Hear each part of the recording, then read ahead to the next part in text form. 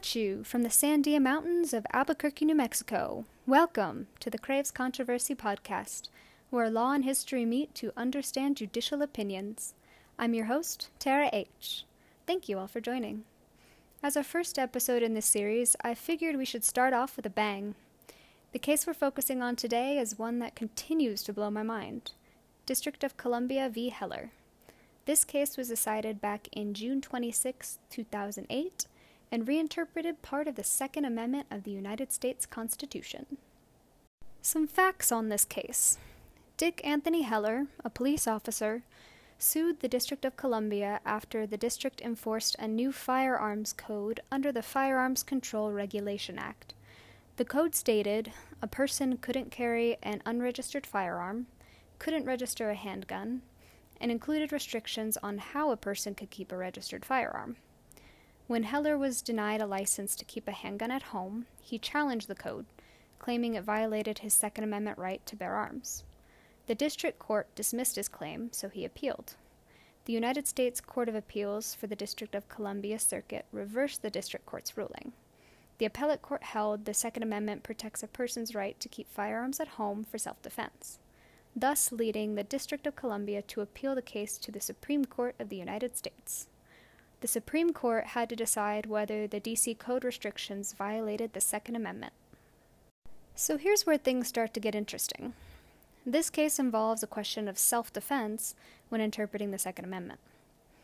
The last time the Second Amendment was brought up to the Supreme Court was in 1939, with the case United States v. Miller.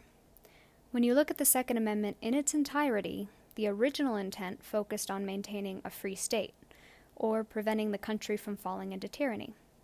The entire amendment reads, "A well-regulated militia, being necessary to the security of a free state, the right of the people to keep and bear arms, shall not be infringed." When the amendment was ratified in December 1791, the intent behind the law was for citizens to keep their weapons should they need to fight against their own military in the case of a tyrant overtaking the country. Mind you, the modern weapons back in 1791 were muskets and flintlock pistols. If you applied the original intent of the Second Amendment to today's laws, the average citizen should have rights to current military-grade weapons. However, the Constitution is, after all, a living, breathing document, and the evolution of the Second Amendment is a perfect example of what that means. With how advanced our military is today, it's no wonder the Second Amendment has been reinterpreted. The court clarified, like all rights, the Second Amendment is not unlimited. Felons and the mentally ill do not have rights to weapons, you can't take a weapon everywhere, and a person can't have all the same grade weapons as the military, like a rocket launcher, for example.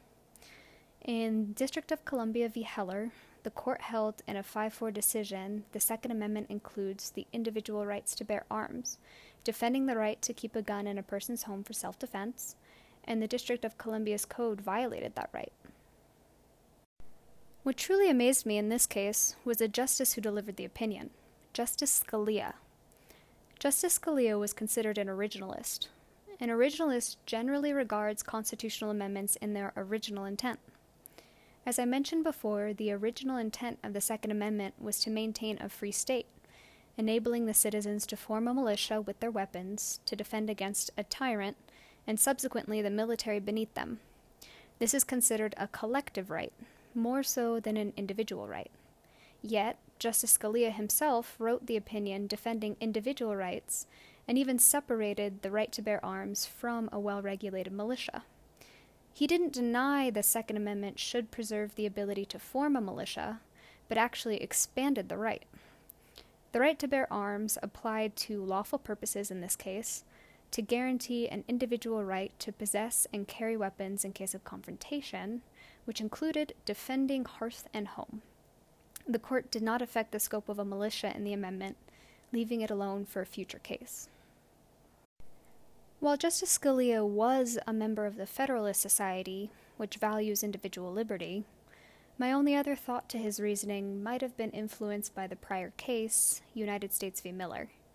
In that case, Jack Miller and Frank Layton were charged with violating the National Firearms Act for transporting a sawed-off shotgun. That decision in Miller was interpreted differently over time, but in Heller, the majority used it as an example for claiming individual rights and defending the standard weapon typically used by law-abiding citizens.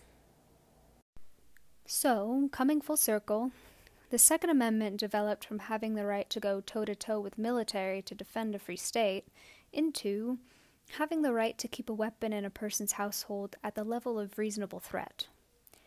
Here's the kicker. The government has the power to define and regulate what is considered a reasonable threat. As I mentioned before, the average law-abiding citizen doesn't have a rocket launcher because the government doesn't consider that a reasonable threat to one's home.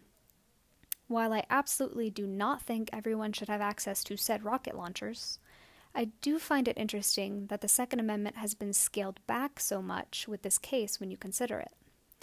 While the court allowed for more definition, the focus shifted away from defending the right to have the capability to collectively defend against a tyrant.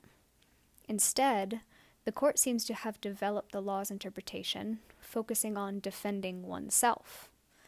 Something to consider when you look at the Second Amendment in its entirety again. If you enjoyed this podcast, please leave a review and follow for next week's episode.